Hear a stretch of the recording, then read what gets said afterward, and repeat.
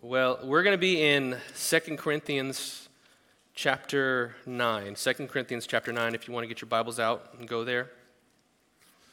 We've been in a series on generosity, and my hope in doing this series had really been to reframe, as much as one can do in 4 weeks, reframe the way we relate to money and the way we relate to God and money. Because the Bible has a lot to say about money. And specifically, it has a lot to say about money because money is such a persuasive thing. I mean, it has the power that a lot of things don't have to draw us in, and it needs to have its proper place in our life. And the challenge is the world has an idea of what the proper place of money in your life looks like, but the world's idea of what that is very different from what the Lord shows us in the Word. 3 weeks ago, we talked about how He Himself is rich and generous, and I'm so thankful for Pastor JC talking about how God is generous, and we need to be generous in response. And then 2 weeks ago, we talked about how we can be generous only when we recognize that God is our Lord whom we serve, and that money is the tool that we use. Sometimes we get it confused, and we treat God like the tool that we use, and money as the one that we serve. And then last week, I wanted to paint a picture that we saw in Acts of the gospel community being a generous community. That generosity it's not an add-on. It's not like a nice thing that it'd be great if we had, but if we're a gospel community, then by definition, we are called to be a generous community. And this week, we're going to see that God calls each of us to be cheerful givers. Amen. But before we do that, I wanted to ask you, when you were a kid, did you ever think that money was magic? This is something that I realize my kids aren't probably going to even be aware of, but when I was a kid and when you were kids, we had a thing called cash, right? And there were these jangly things called coins. And I remember just being so enamored with this, going to the grocery store with my family, and maybe you had a similar experience where you'd see your parents giving money to the cashier, right? Maybe a $20 bill or something, but it was like one bill, or maybe it's 2 bills. And then they press some buttons, they king, and the cash register pops out, and they start pulling out more money and coins. And you're thinking to yourself, my parents they're so smart. They're giving the money, we're getting food, and we're making money on this transaction. Like, I don't know what's happening, but my parents are smart. And we think that money is magic. Now we all know better, but we understand that when we were children, we were kind of naive. Maybe we didn't understand how money worked. But over the last few weeks, as we've been talking about the Bible, my fear is that when we think about what the Bible says about money, we think something similar, that perhaps the Bible's a little naive. Generosity as a way of life, I mean, that's a little naive. Sure, I'll give when I have extra to give, maybe. I've got some savings accounts, I've got bills, I've got kids, I have a daughter, she's going to get married, I have all 3 of my kids, they need to go through college. You have all these other things that you want to save for or prepare for, or you have that other, I'm saving up for this thing for myself. Maybe, it's naive to think that my whole life has to be oriented around generosity. Maybe God doesn't understand how money works. Maybe God doesn't understand how my bank account works. But I want to encourage you today, family, that God's economy is not like our economy. And with God's economy, money works differently. Amen? So let's stand together as we prepare to read out of 2 Corinthians chapter 9, verses 6 and following. The point is this: whoever sows sparingly will also reap sparingly, and whoever sows bountifully will also reap bountifully. Each one must give as he has decided in his heart, not reluctantly or under compulsion. for God loves a cheerful giver. And God is able to make all grace abound to you, so that having all sufficiency in all things at all times, you may abound in every good work. As it is written, He has distributed freely, He has given to the poor, His righteousness endures forever. He who supplies seed to the sower and bread for food will supply and multiply your seed for sowing and increase the harvest of your righteousness. You will be enriched in every way to be generous in every way, which through us will produce thanksgiving to God. For the ministry of this service is not only supplying the needs of the saints, but is also overflowing in many thanksgivings to God. By their approval of this service, they will glorify God because of your submission flowing from your confession of the gospel of Christ, and the generosity of your contribution for them and for all others, while they long for you and pray for you because of the surpassing grace of God upon you. Thanks be to God for his inexpressible gift. This is the word of the Lord to us. Let's pray.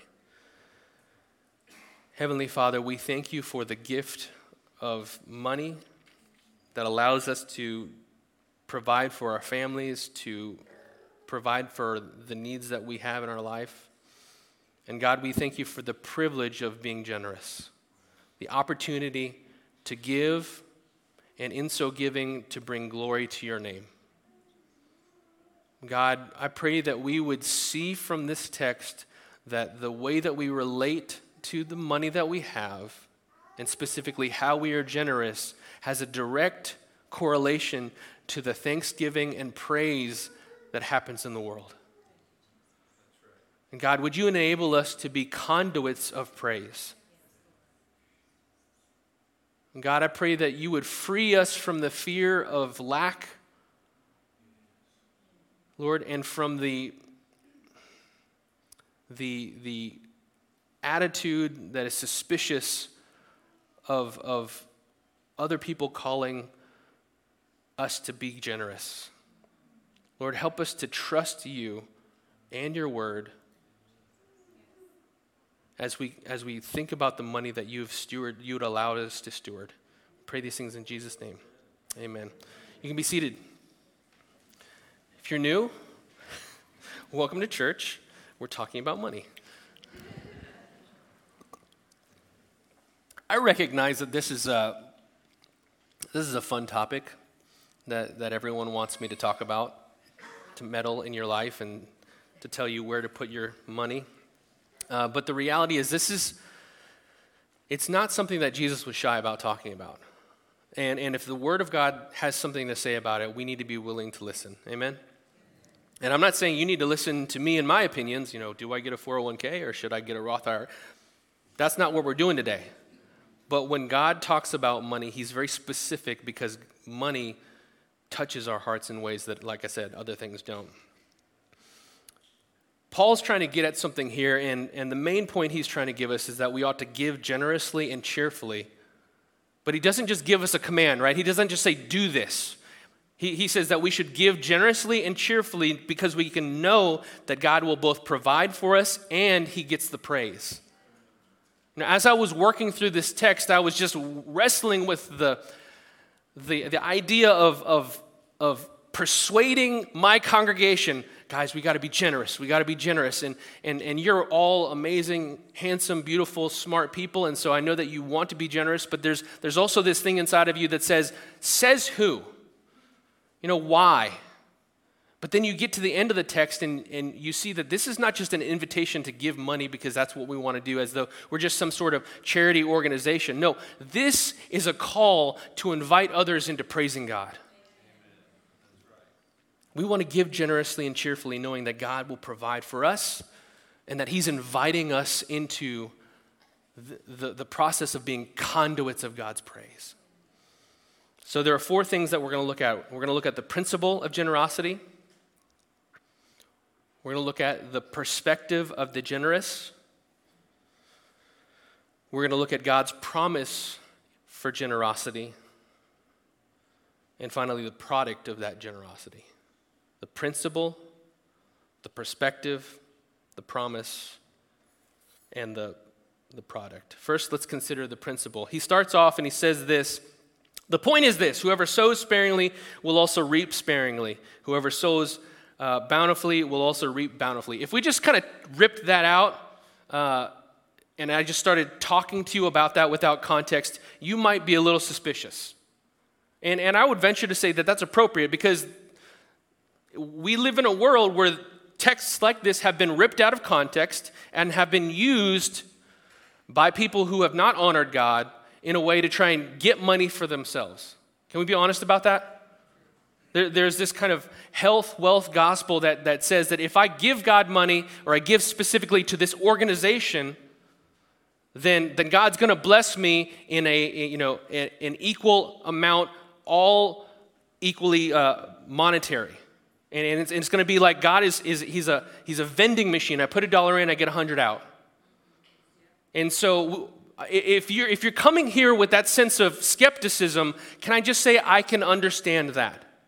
If you're coming here and you're saying, I don't know about all of this mumbo jumbo, God is not just, he's not just a vending machine, and I don't want to approach him that way, I'm with you. But it's in there right here.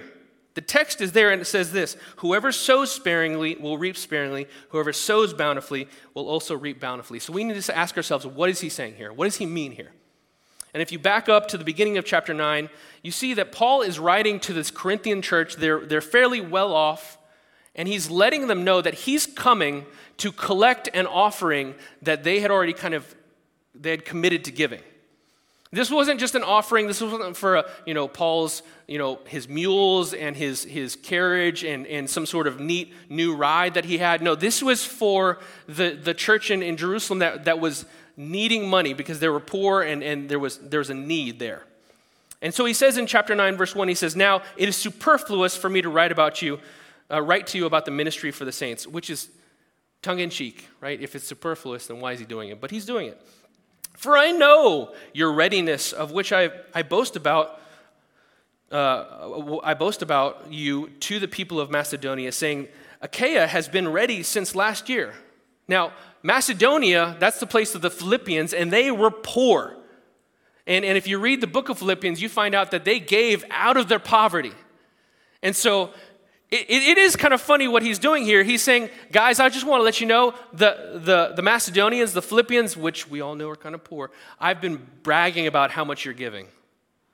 And he's letting them know. He says, "But I'm sending the brothers so that our boasting about you may not prove empty in this matter, so that you may be ready, as I said you would be." I'm going to send some guys ahead of time. We're going to take some offerings up. We're going to put it aside in an account so that when I show up, you guys aren't going to be surprised, and you're not going to be embarrassed, and I'm not going to be embarrassed. That's not going to happen. This is all superfluous, right? Because you've agreed to do this. And he says, verse 4, "Otherwise, if some Macedonians come to me and find out that you are not ready, we would be humiliated." Then he says, "to say nothing of you," right? We'd be humiliated, and I don't even think about how humiliated you'd be, right? It's pretty funny. He is an effective ministry support writer. And so he goes on, he says, "So I thought it necessary to urge the brothers to go on ahead of you, to arrange in advance for the gift that you had promised, so that it may be ready as a willing gift and not an exaction." So the context that he's writing from is that he's raising money for needs within the church, real needs, right? Loving the brothers and sisters in Christ. He's talking to a group of people who are affluent, they have extra money, and he's letting them know that there are others that he's spoken to that the behavior of the Corinthians will either bring shame or it will bring joy, and it'll be a testimony to these others. Like that's what's in the balance. And it's in that situation that he says, the point is this: whoever sows sparingly will also reap sparingly. Whoever sows bountifully will reap bountifully. He tells us that when we give a little, we get a little, but when we give a lot, we get a lot. Now, this goes against conventional wisdom. This goes against everything that your 5-year-old self knows. Again, how many of you I just remember being a kid, and I had pennies, and a lot of them. And I wanted wheat pennies, because wheat pennies were valuable. They're not valuable. But I was a, and not dumb kid, but ill-informed child. And I had my treasure. And if you just walked up and told me, you know what, if you want to have more money, give some of your money away, I would say, clearly you haven't been through math to learn about adding and subtracting, because I know that when you subtract, you have less. When I subtract, I don't get more. I get A's on my math tests. Conventional wisdom says the more I save, the more I have. Conventional wisdom says save up for yourself and maybe give a little away if you have extra. Maybe. But God's wisdom says the more that you give, the more that you have in the end. Now, conventional wisdom can't account for that. It just can't. When you talk to your coworkers and you explain to them, some of you've walked out generosity. You've been radically generous. And you've told people about it, and they just look at you like you have 3 heads. Wait, you gave away money, and then you got a tax rebate that you didn't sign up? Like you didn't.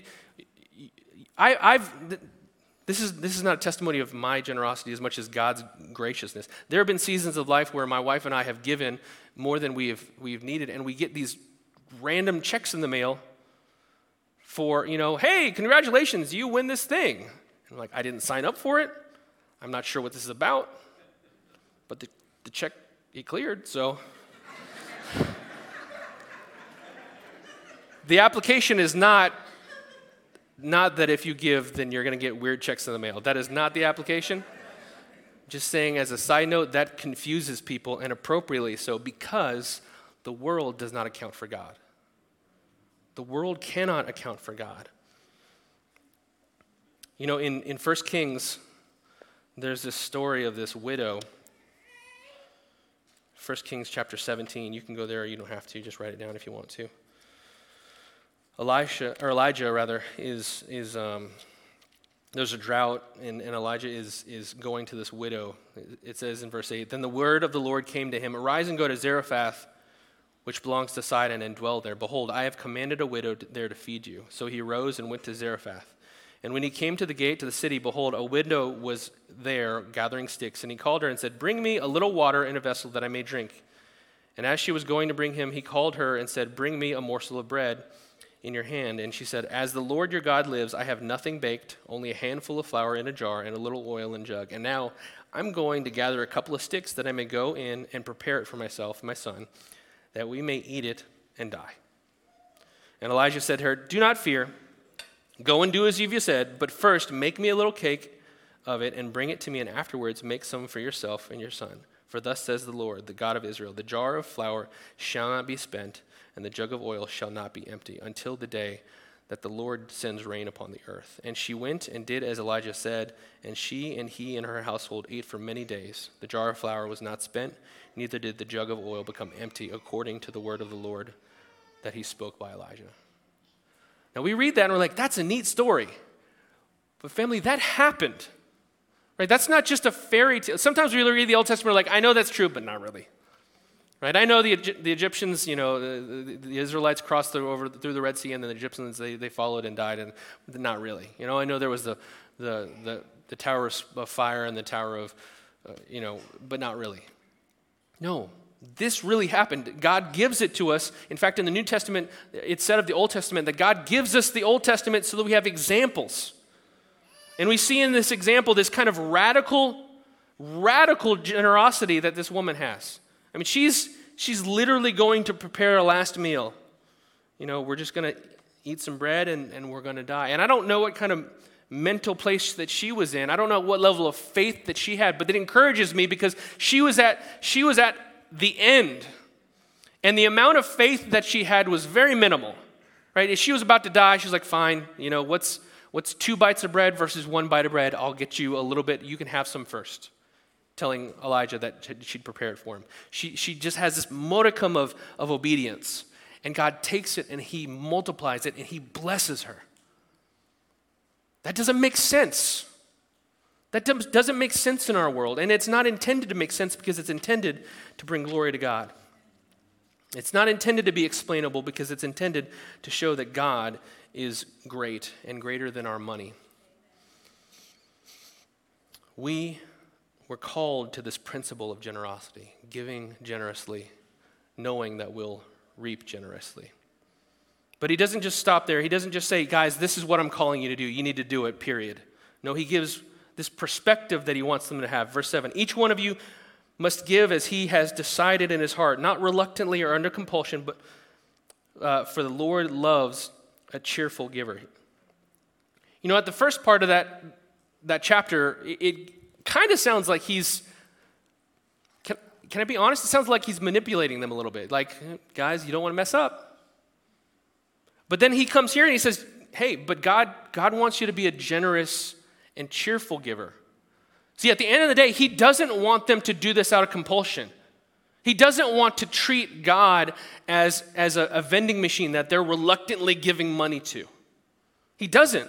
He wants them to engage their faith. He wants them to engage their emotional, because this is more than transactional. You see, part of the problem with money is it reduces us to transaction. Right? When you treat people as a means to money, you treat them as objects to be interacted with for the sake of a transaction.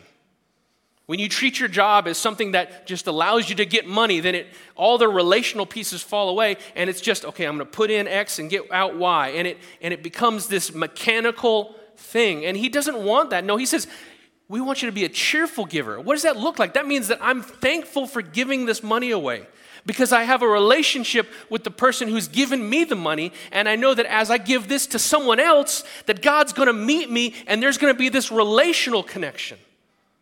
That this isn't just a transactional thing. It's not just black and white. There's a thing that God's inviting me into. There's a relationship that God's inviting me into. There's an experience of his presence and his power and his love that he's inviting me into. He's inviting me into a different perspective. Jesus understood what it meant to sacrifice for the sake of joy in joining in God's mission.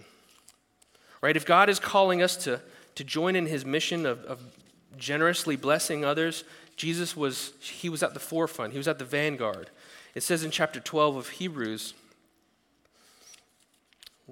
after chapter 11, where you see this hall of faith, all these believers who lived by faith, and in chapter 12 he says, since we're surrounded by so great a cloud of witnesses, right? Since we have all of these believers who have given us such an example of faithfulness, he says, let us lay aside every weight and sin that clings closely, and let us run the race that's set before us. And what are we supposed to do? Look to Jesus. And how did Jesus operate? He says, looking to Jesus, the founder and perfecter of our faith, who for the joy that was set before him endured the cross.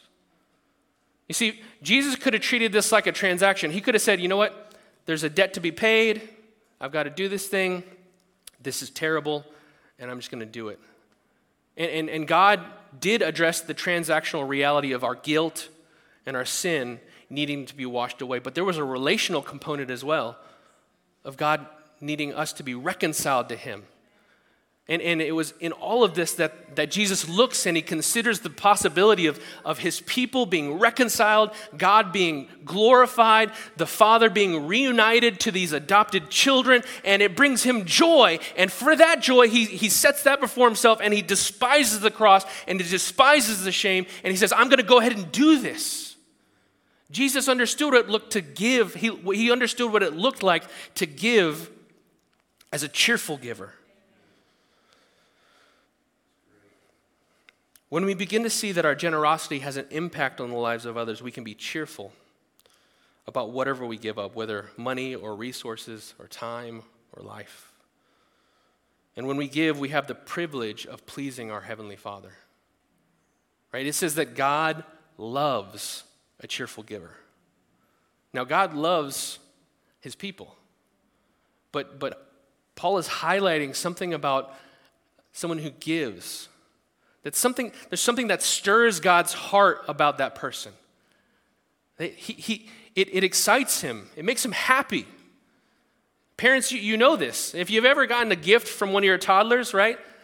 You know, maybe they get the big Legos together, or, you know, more likely it's this thing where they're eating goldfish, and they're like, want one? And it's half-eaten, and it's slobbery, but there's something in your heart that stirs. There's something in your stomach that stirs as well. But in your heart, you feel loved. And it may not earn their love. They're not earning your love, but they're eliciting that love that already is there. When we give, we have the privilege of participating in something that brings joy to our Father. Why would we want to miss out on that? Why? See, this is why the perspective that the world gives us is so backwards. And why it feels almost like a fish out of water when we think about the way the Bible talks about money, because we think so much about money in terms of, okay, I need to have enough, to use enough, to save enough, to meet my needs. But God's saying, you can experience joy and happiness and my pleasure, and you can be a conduit of blessing to other people by giving the money away. That's not the way that we tend to relate to money.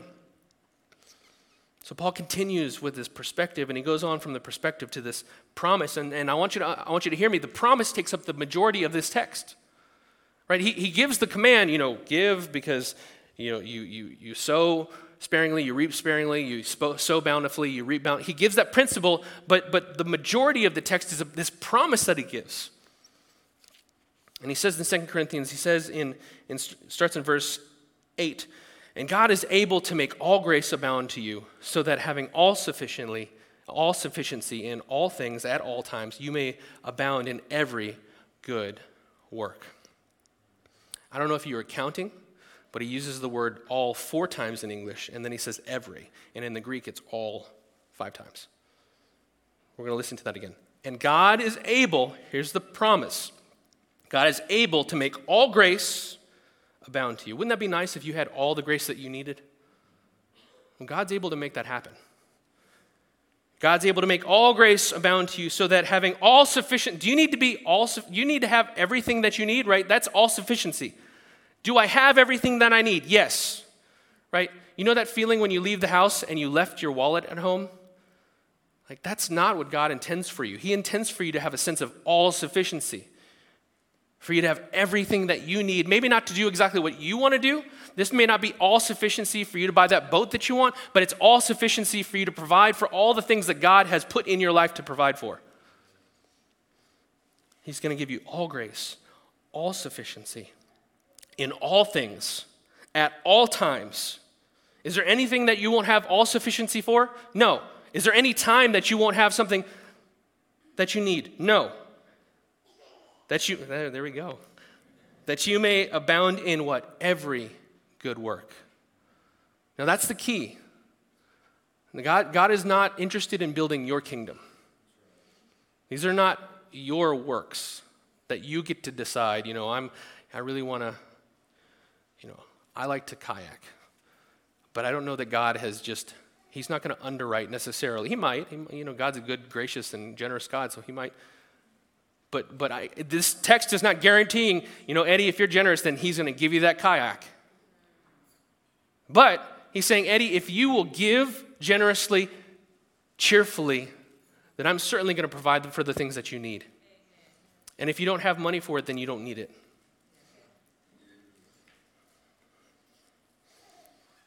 He says that he's going to give us all that we need for every good work. Here's the point. When we give generously, God will give us what we need, when we need it, so we can continue to do every kind of good that he's given us to do. If we're generous, then God will come alongside us and help us to continue to be generous.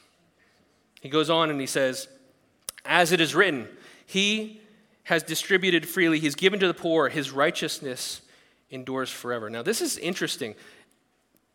In the next few verses, he kind of throws righteousness in, right? We're talking about generosity, we're talking about giving, but then he says his righteousness endures forever, and then he's going to talk about this harvest of righteousness, and the question is, what is he talking about? And what he's talking about is that our generosity, it's not just, again, what I said before, it's not just this add-on. It's not the cherry on top. No, our generosity is a species of righteousness. Right? There are kinds of righteousness that we get. Being kind, not cussing, not crossing the street when there isn't a crosswalk, right? This is righteousness, loving your spouse, not stealing at work. This is righteousness.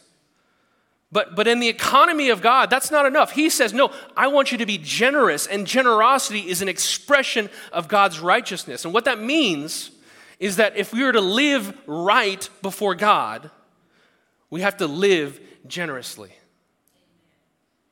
If you're not living generously, you're not fulfilling the righteousness that God has called you into. Now, that doesn't mean that you're not, it's not salvific. You don't give in order to be saved. But there's something about God reflecting his character. Right? If righteousness is God's character being formed in us, right? This process of sanctification. If righteousness is God forming his character in us, and God is generous, then generosity has to be something that begins to flow out of us. So he talks about this harvest of righteousness. He says, you know what? He who supplies, verse 10, he who supplies seed to the sower, talking about God, and bread for food, God who provides, he's going to multiply your seed for sowing multiply your seed for sowing and increase the harvest of your righteousness. And when I first read that, I was like, what is the harvest of righteousness? And that's the generosity. He's going to increase to you everything that you need to harvest more generosity, to be righteous in greater degrees of generosity. And he explains it further in verse 11. He says, you will be enriched, right? That sounds a lot like being given seed and increasing in the harvest. You will be enriched in every way, to be generous in every way. You're enriched in order to be generous. This is why this text can't be used for you to go and let's give some money to Grace Covenant Church so that I can get that Bentley. Right? God's going to bless me. I'm going to give to this ministry and God's going to bless me. No, the point is not that God blesses us. The point is that God now sees that we are willing to be conduits of generosity. He's not interested in cups. He's interested in what are they called? Filters, not filters. Funnels, there we go. Thank you, sir. Gentleman and a scholar. All right. He's interested in us being funnels. When he pours into our lives, we pour into the lives of others. And when he sees that we're bigger and bigger funnels, he's willing to pour even more into our lives. That's God's promise to us. And the coolest thing about this whole thing is that it produces praise. Verse 11, as we wrap this up, it says this: you will be enriched in every way, right? You will be given what you need and more, but not just so you can have it, to be generous in every way. And then he says, which through us will produce thanksgiving to God. So he goes on and he explains, as I let the Macedonians know about this, and as I go back to Jerusalem, people are going to be praising God and thanking God for your generosity. When I give, how many of you have given, and it's been this, you don't have to raise your hand, don't, but you give the dollar, but it's kind of like you're holding the dollar and you're like, take it. And they take it and leave, and you're like, that was terrible. And not that was terrible because you're feeling terrible, but terrible because, like, where's the payoff? I don't feel any better. I just feel $1 less. Paul is saying, hey, when you give, you can know, when you give and you're doing so from a Christian perspective, you're not just kind of throwing money into the wind, but people know that this is a testimony of God's graciousness to me.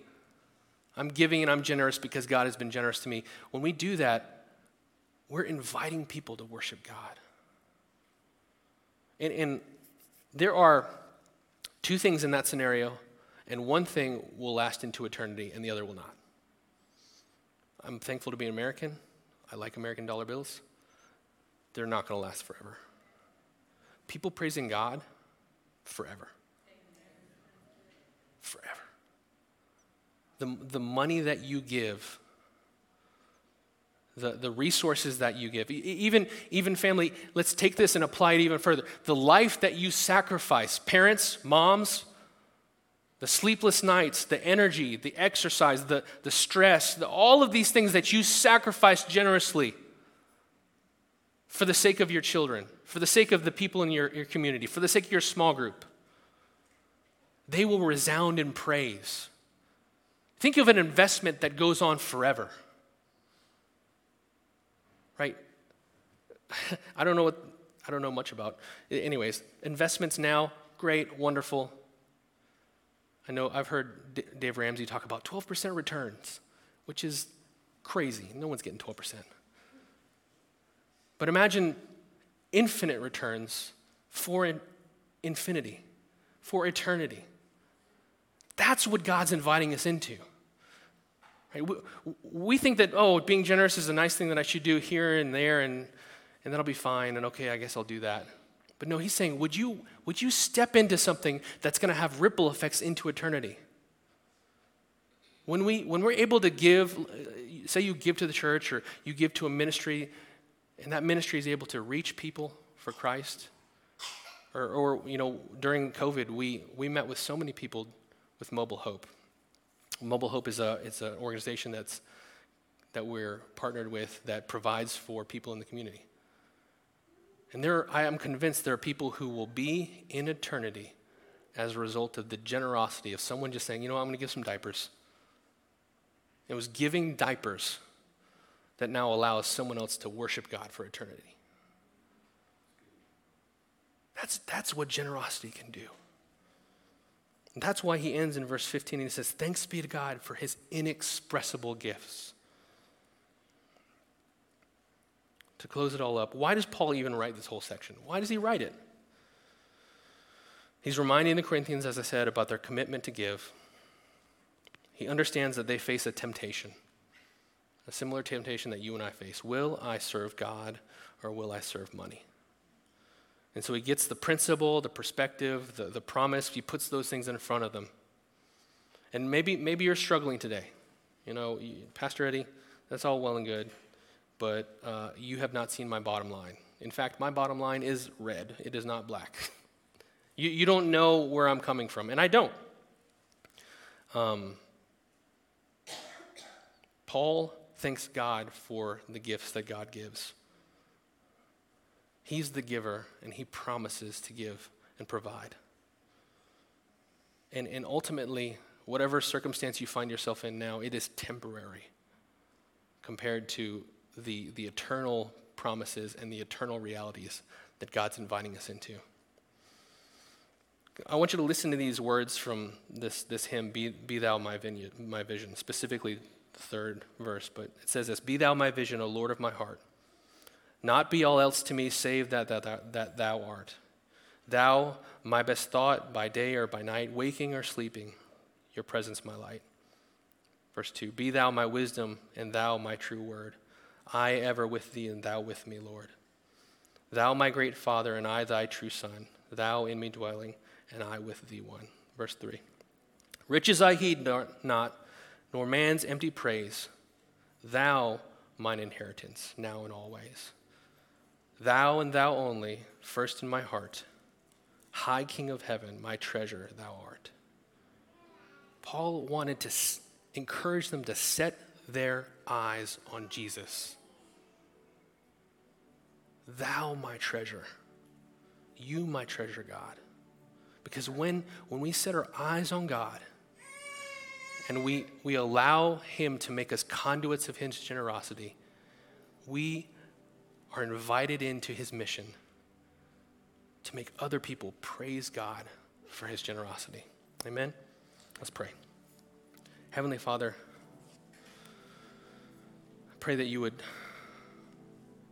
encourage those who might be challenged or discouraged by this. And God, I thank you that your word is true and that we can trust it, that you will provide for our needs. And so I pray that for those who are wrestling with their needs, Lord, that you would give them confidence in your word that you will meet those needs. And Lord, for the things that you've placed in our hearts to be generous about, Lord, I pray that we would act today. If it's a monetary thing, that we would give quickly and obediently. If it's something that we need to give time to or energy to, Lord, that we'd give those things. But ultimately, Lord, would you make us generous people so that we might invite other people into praising your name? And I pray that as we do so, we would experience the joy of our Father.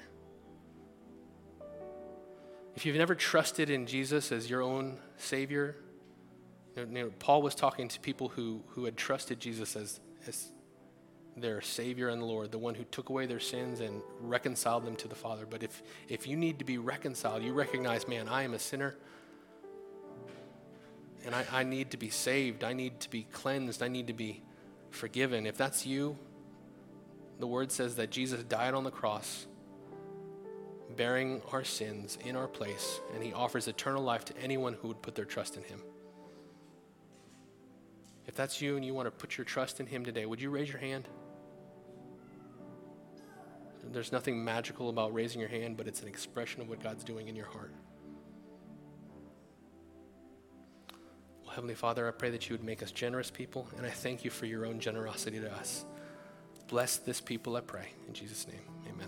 Love you, family.